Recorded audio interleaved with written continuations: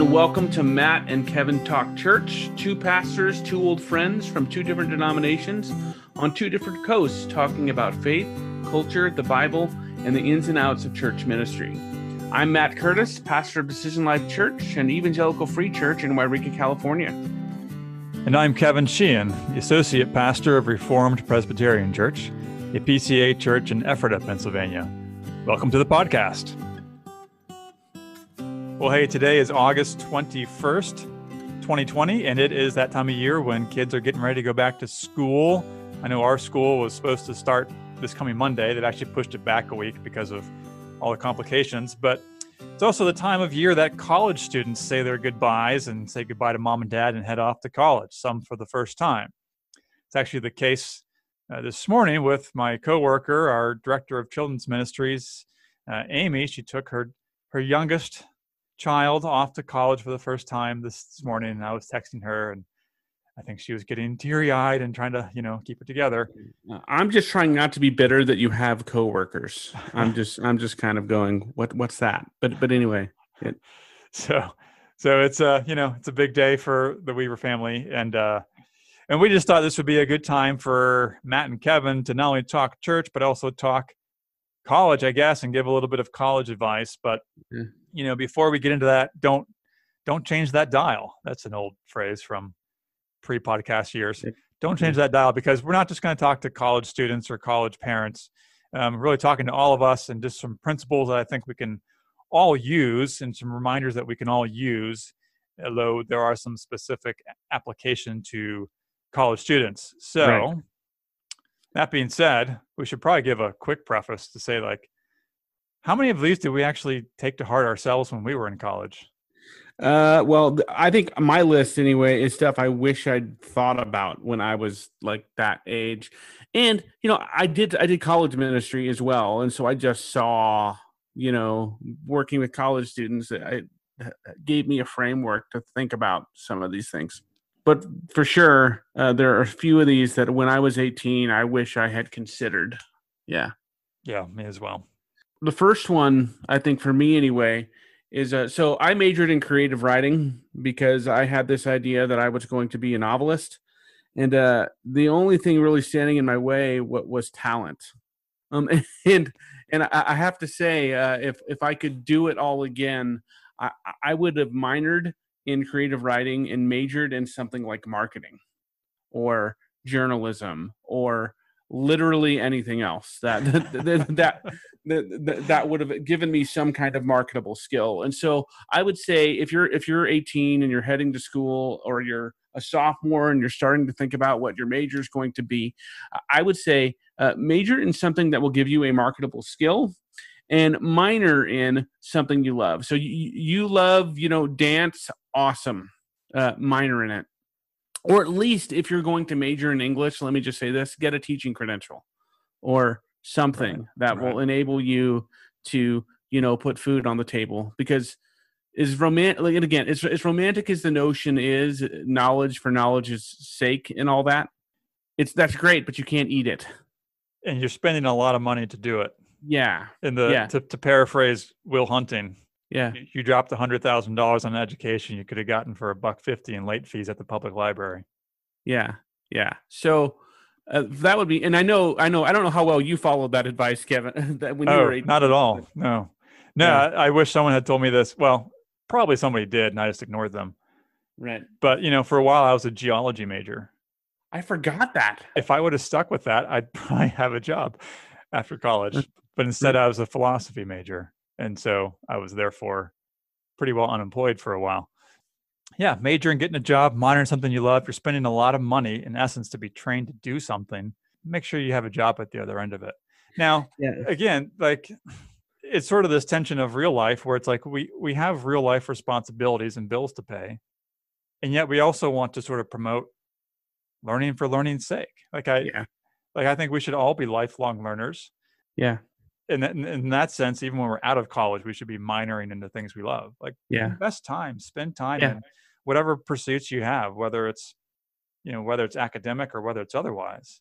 Right. So the principle is, listen, you got to be responsible and do things like buy life insurance and work hard at a job that's maybe not your favorite thing, but that's most people. Very few people get to work in a job that they're like, hey, this is my life-giving thing.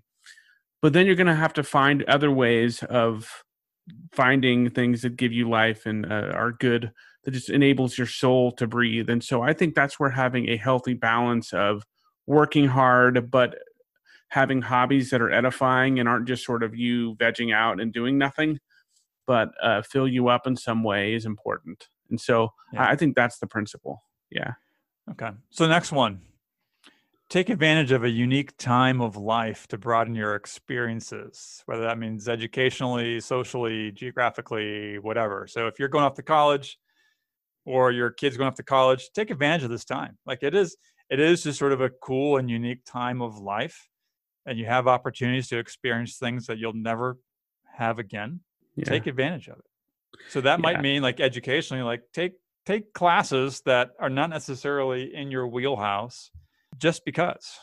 So a great way to do that is you find friends who had a teacher that they just loved and thought was a brilliant teacher, and take something from that teacher, even if it's not the subject isn't your thing. Right. Because again, a good teacher makes all the difference. And so if someone's teaching a class in botany and that's not your thing, but the teacher's excellent, take it. You never know. You might get opened up to like a lifelong interest because of a teacher inspires you to do that. And so that's a great way to do that. Yeah. Yeah. I mean, it's sort of the same thing is with reading books or reading magazine articles or whatever. Sometimes like just go find good writing. Yeah. And don't worry about what the subject matter is. Yeah. I mean, there was a time when I subscribed to the New Yorker magazine. I don't anymore. Magazine kids were these things that were made from paper and glue. And no. Anyway. And part of it was just because it's just good writing. I didn't always agree with it or whatever, but I remember reading an article on like oyster farming. And I thought, this is the dumbest thing. I'm not interested in this. And I just read the article. I'm like, it's just a well-written, well done, interesting article. You know what I mean? Yeah. And it's like, I, to this day, have no interest in oyster farming, but it just kind of opened me up to a different experience. And it was just a well-written, enjoyable article. In the same way, like take advantage of things that are right there that just broaden your experience. You have a unique amount of opportunities to do so while you're in college. Yeah. And even after you're in school, seek out opportunities to read or listen to or expose yourself to perspectives that are outside your normal stream. I think there's just a major problem with echo chambers today. For me, that looks like I read outside my theological stream a lot. I try and do 1/3, 2/3. At least 1/3 is stuff that is outside my theological perspective. To refine my thinking and to see the holes and blind spots I have. And so I think that principle carries throughout your life. Now, in college, you have time and space that you're not going to have later. Later, you'll have to be much more intentional about it, but form that habit and value now and carry it with you when you're done. Yeah. Well, hey, next one, it's kind of piggybacking off that a little bit, is learn to be okay with being in a crowd, and not just, I don't just mean like in a crowded room, but learn what it is to be in a diversity of people. Learn what it's like to share life, whether it's in the dorm or in the classroom or in whatever club you're in, with people that think differently than you or look differently than you or sound differently than you or, whatever it is. But college, more than most places, is a nice melting pot. So it is an opportunity to just expose yourselves to different people as well. And for you to learn how to, as Paul says, to be all things to all people. Not that you're a chameleon, but you just know how to interact. You know how to talk to people in a way that's kind of winsome, and you can just enjoy other people, even if they're a wide variety of strangely different ideas and thoughts and preferences and enthusiasms. In fact, I would say get your head around that's what it's going to be like if you're headed off to school, because you're not going to have a choice. Like you're living together, you're eating together, you're doing all this stuff together. That is not true at any other time of life. You're going to have to do that, or you're going to find yourself frustrated. You'll tend to isolate yourself if you don't figure that out. But I would say too, be really open to that you're not right about everything. I mean, unless you are. Well, I mean, I know your experience was that you were. That was not my particular experience. But like you're leaving your house for the first time and you're going to be exposed to new ways of doing things, little things like even, you're in a room, you've got a roommate who loads the dishwasher different than you, and you'll just be like, that's really weird. I mean, so it's everything. And here's why this is important. Most of you listening, if you're not married, probably will be at some point. And figuring out how to live with people different than you is critical if you're going to figure out being married. Because, as I'm fond of saying, being married is two people who are very different, both of whom, by the way, are sinners, coming together in sort of train wreck like fashion. Just this beautiful picture of marriage. Well, it is though. It is though, because it requires that you apply the gospel to your relationship all the time. Okay. And so get practice at applying the gospel to your relationships while you're at school and while you're even beyond in your single life with your roommates, etc. I would say with this one, I did a good job at this my first 2 years or even 3 years of school, and not so much in my last 3 years of school. Yes, I know how to do math. In other words, like when I got to college, I was 650 miles from home. I didn't know anybody. Yeah. And I was, obviously forced to be there. And there was just a whole bunch of different people kinds of people that I just were not really all that familiar with. So it forced me to just sort of figure that out, how to navigate life and how to navigate friendships and relationships in my dorm and wherever else that were just really different, especially since you're living there, not just like going to school for a few hours and coming home. Right. So that was really good for me. I think by my later years in school, I had, you find your group of friends, you move off campus, your bubble gets a lot smaller. And that's okay. And that is okay. Yeah. I'd say by the end of school, I was much more in a bubble that was kind of my own creation. And so I think I lost some of that. But then after college, and I was sort of out in the working world again, I kind of regained that. And I had to learn again how to do this, or learn at a new level in the working world, in the workforce, in an office environment, and with people who, I was in Colorado at that point, and with people who largely had pretty different views than I did on a number of issues, but to figure out how to live and work and have friendships and just navigate all that again as sort of a grown up instead of as a college student. It was really good for me.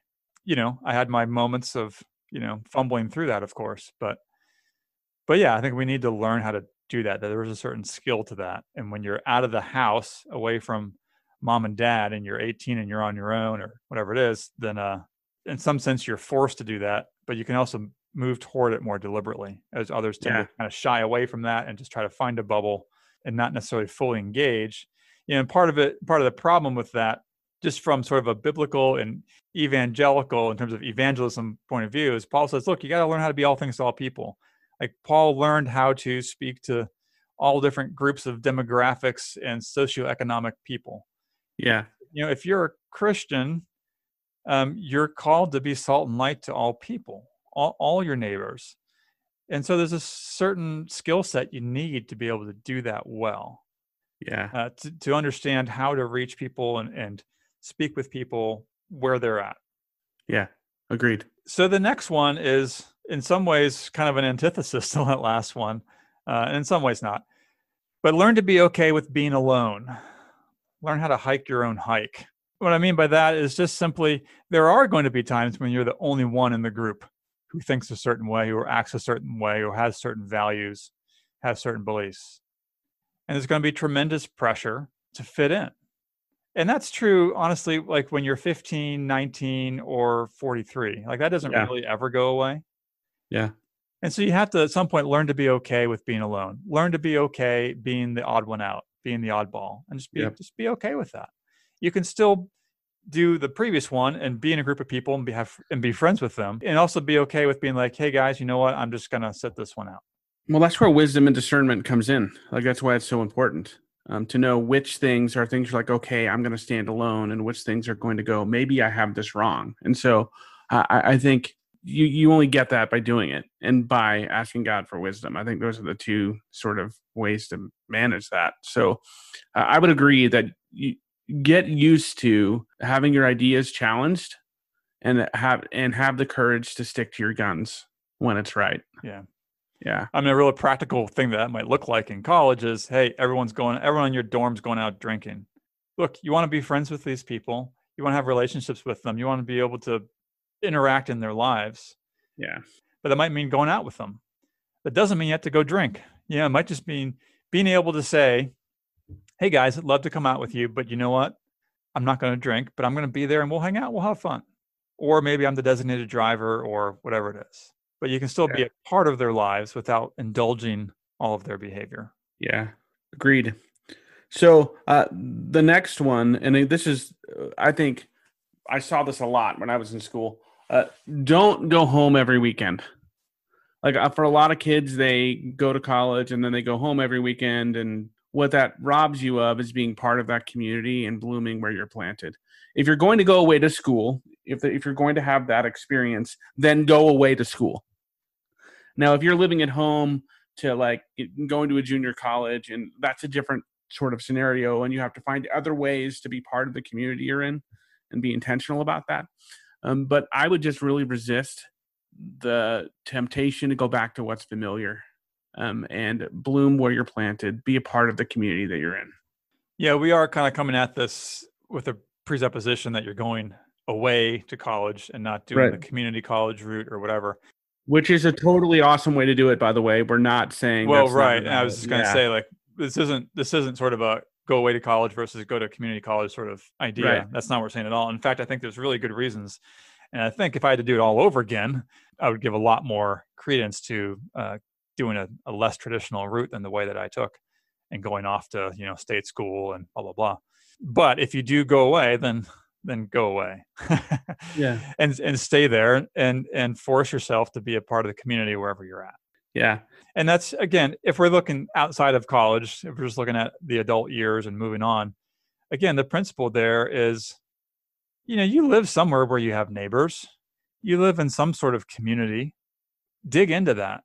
Don't just be so selective in where you spend your time that you ignore just where you've been planted, like where God has you. Yeah. Super important. And that the older you get, the more intentionality that requires. Yes. Especially once you get kids in the mix, it gets exceedingly more complicated. You've just got to be on purpose doing that. And if you don't start doing that on purpose when you're young, you're not going to suddenly develop it when you have a job and kids and your lawn needs to be mowed and all of it. So learn that habit early if you can. Well, last one for the students out there and really for all of us. And the most important, I would argue. Yeah. Find and commit to a church. Wherever you are, find a church, even if it's not like the best church, and commit to it. Even if there's no other college students there. Honestly, I've heard wonderful stories of people like finding a church in college that they were like the youngest person in the room by 50 years. Yeah. And they loved it. And they had a wonderful experience. That wasn't my experience, but still find and commit to a church and don't just rely on like a campus ministry. Obviously we're sort of saying this with the presupposition of you want to be intentional about your faith and growing in your faith. Like if you're listening to this podcast, that's probably where you are. Maybe not, but whatever. So presuming that you're trying to grow in your faith while you're in college, find and commit to a church.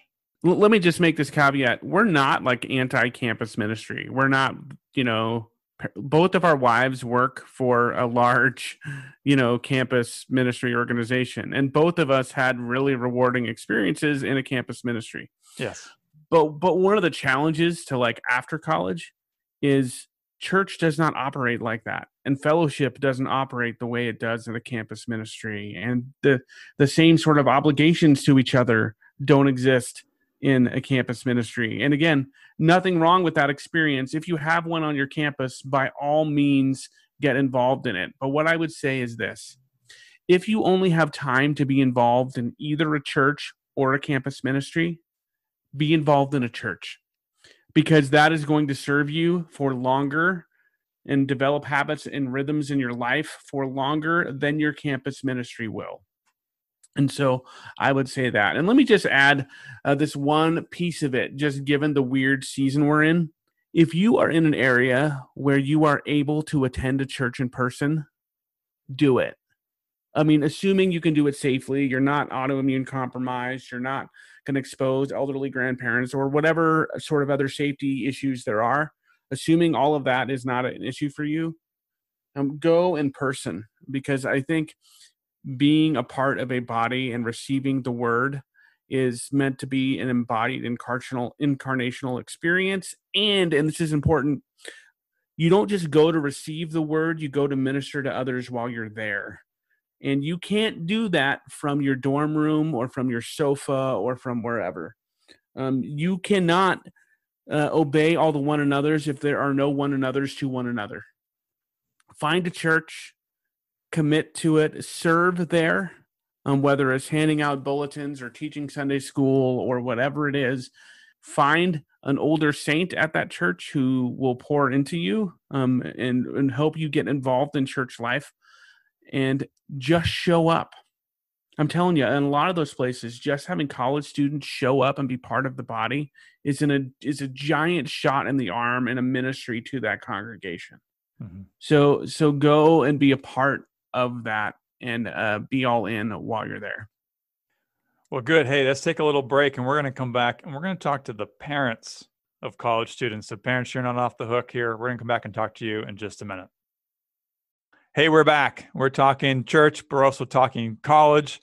We're talking sending kids off to college, what you should be doing while you're in college, but really what we all should be doing in college, out of college, in season, out of season. Yeah. I'm rambling. I don't know what I'm saying anymore. All right, so we're going to talk to the parents now for a little bit, kind of shift gears. This is for all the parents who are sending their kids off to college. Or will soon, or in the next few years. And you're weepy, and you're melancholy and nostalgic, and your children are just like, oh, good grief, just let me go. Anyway, this is for you. So, number one, learn to let go. There we go. Let go. There's a principle here that's a biblical principle that goes far deeper than any sort of secular learn to let go sort of thing.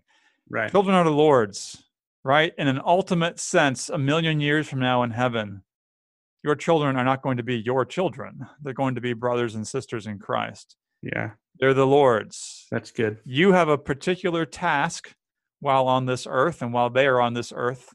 You're to steward them, you're to raise them, you're to do all these sorts of things for them and with them, but they're not really yours in any kind of ultimate sense. And so if that's true, then your plans for them are not necessarily God's plans for them. And they're not necessarily their plans for themselves either. Yeah. And so you need to learn to be okay with that. Now, it's easy for me to say because, your kids are small. My kids are 5 and 3, Yeah. But there is a kind of a sense, and I would guess most parents, I can only guess, but most parents, as they look back over the years, letting go is sort of a process, right? Like we send our firstborn to kindergarten this year. We have to let go a little bit. Now we're letting go for a couple hours a day. Yeah. But, like as kids get older, we let go more and more and more. Right. As they go and kind of do more things and have other people in their life and they're doing other extracurriculars and whatnot. Yeah. So I think part of what happens a lot of times is when our kids are small in elementary school and in grade school and even in middle school to some degree, we parents get accustomed to like controlling their environment because we want to keep them safe, and there's a sense in which that's right. And the whole safety and idol of safety is a whole other podcast that we should talk about some other time. But as you get older, as your kids get older, your role moves from keeping them safe to helping them be good citizens and keep themselves safe. And so I was talking about this idea with my brother. He's got 3 boys who are 15, 13, and 10. And he's talking about that tension between when they're small and they're not obeying, you pick them up and move them to where they're going to be. And, Cole's 15 now, and so that's not going to work. And so he's got to move from control to influence. What's so important, and this is the thing, before you launch your kids to college or to the workforce or to whatever's next for your kid. If you want to continue to have an influence, you've got to steward the relationship when they're young.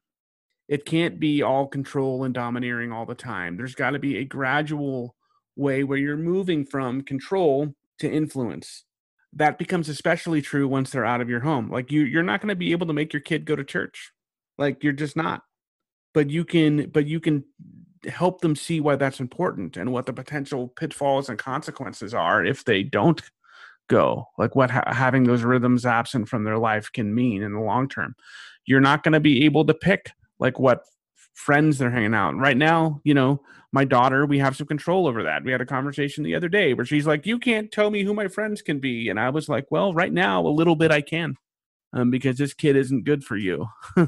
But hopefully, I'm putting enough money in the relational bank that in the future, when I don't have a say, she's going to choose well, and I'll be able to have influence. And so that's really what we mean by letting go. Not that you're like, well, good luck, because nobody's like, nobody wants to do that. Be warm and be fed. Right. But it's moving towards having an influence, and just the relationship changes. And here's the last thing I would say about this before we move on. The relationship is going to change, and it's okay to grieve that. Like you go from being parent or authority and subject of authority to it becomes a more of a peer relationship as time goes on. And that transition is hard and weird, and you're not going to do it well all the time, and that's okay. And it's okay to be sad that it's changing. But after you're done being sad, get over it and get on with the next thing, because the next part I think is better. Yeah, there are seasons of life and there are seasons of relationships, and that's a big change, obviously, when little Johnny goes off to school for the first time. But and there's going to be an awkward grieving period. That's fine. Yeah, but it does need to change. Yeah, maybe not even change. It needs to progress and develop. Yeah. Well, hey, so the next one is parents. Let them succeed. Let them try things that they like.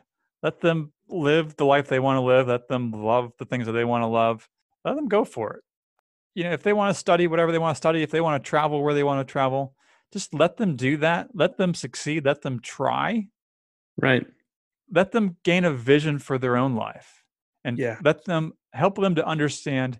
Maybe you can help them, or just let them understand who they are and how God has wired them.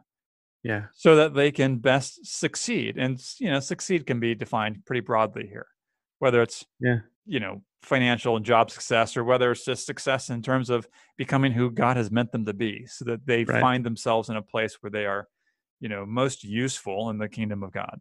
Yeah. There are ways that we can sometimes hinder people from doing that. Yeah. For all sorts of different reasons. But I think part of our job as parents is to help them figure out how to succeed. Well, and not only help them to succeed, but figure out what success looks like and is for them, and helping them define that. Because like what success looks like for me and what my goals and dreams are going to be very different than what Katie's life wants to be like, and being okay with that. Yeah. So for some of you, like college isn't even in the cards for your kid. And you know what? That's all right. There may be a different path and plan for them, and that's fine. Yeah, I mean, all these things have nothing really to do with college. Yeah. I mean, even letting them go. It doesn't necessarily mean letting them go to school. It's just letting them go. They're 18, they're on their own, or whatever. Right. Let them succeed, whatever that is for them, whatever it is they want to pursue. Just help them figure out, exactly. What does that mean? What do I really want to pursue? What will give me satisfaction and joy in the long term? What will be pleasing to God? Help them figure out those questions. And then don't become indignant when either they succeed more than you did, or just take on different pursuits than you did. Yeah. Maybe you wanted them to be this and that and the other, and they decided to be something else. Yeah. That's okay. That's part of letting go, but it's also part of letting them succeed. Yeah. So finally, kind of the flip side of that is they're going to make mistakes. Let them fail. Yeah. Your 18-year-old who's going off to college or entering into the workforce, his or her frontal lobe is not fully developed. And so they're going to make bad choices. They might major in something dumb like philosophy. Hey now. Or English. That might be what happens. And that's all right. They'll learn from it. They'll learn from it. If you try and like cut off all of the other opportunities to mess it up and learn from it, I think you're really handicapping them in the long run. There's a saying in the skiing world, and I'm sure it's not unique to skiing, but it simply says, if you're not falling, you're not learning. Like if you ski a day and you never fall during the course of the day, you probably weren't pushing yourself. So you're probably not really learning. Whereas if you're pushing it, you're really striving, well, you're going to take a tumble or two. Yeah. That's okay. I see my boys at the end of the day and they've got skinned knees and grass stains and everything else. And I look at that and say like, oh, that's a good day for a boy. Yeah. It means they fell off their bike and they, were playing and they were just having a good time. And yeah. I mean, like if you're not failing, then probably means you're not trying really hard. Yeah. It means you're playing it too safe. And again, obviously this can be applied pretty broadly here. You can kind of fill in your own blanks here, but there should be ways in which you're trying to do things with life. You're trying to learn things. You're trying to develop new skills. And whenever you're in that process, there's going to be bumps in the road. Yeah. And the temptation, I think, for a lot of parents, and probably myself included, is to grieve seeing our children fail. And so we want to fix it. Yeah. But sometimes in the fixing it, all we've really done is curtailed their ability to learn. Yeah. And after a certain point, like you're fixing it is more apt to make it worse, not better. I mean, it goes back to like they're not yours principle. You have to go, okay, God, you are sovereign. Even as my kid is making choices that are foolish or potentially harmful, I'm going to trust you. Doesn't mean you sit on your hands and do nothing. I think you can have a conversation, but that goes back to the relationship bank part. Well, you've been listening to Matt and Kevin Talk Church. We have been giving advice to college students and to just people about how to navigate their lives, really, and why you should listen to us. I don't know, but I hope you've been edified by it. If you have any questions you'd like us to answer or topics you'd like for us to discuss, you can always get in touch with us. You can email us at mattandkevintalkchurch@gmail.com. You can follow us on Twitter and interact with us there. Handle is Matt and Kevin Talk Church. In fact, if you've got like advice for college students, shoot it to us on Twitter. If there's stuff we missed, let us know. And I'm sure there is. Yeah. So that being said, I'm Matt. And I'm Kevin. And we've been talking church and trying to give out some advice for those lazy, hazy, crazy college days. Be warm and be fed.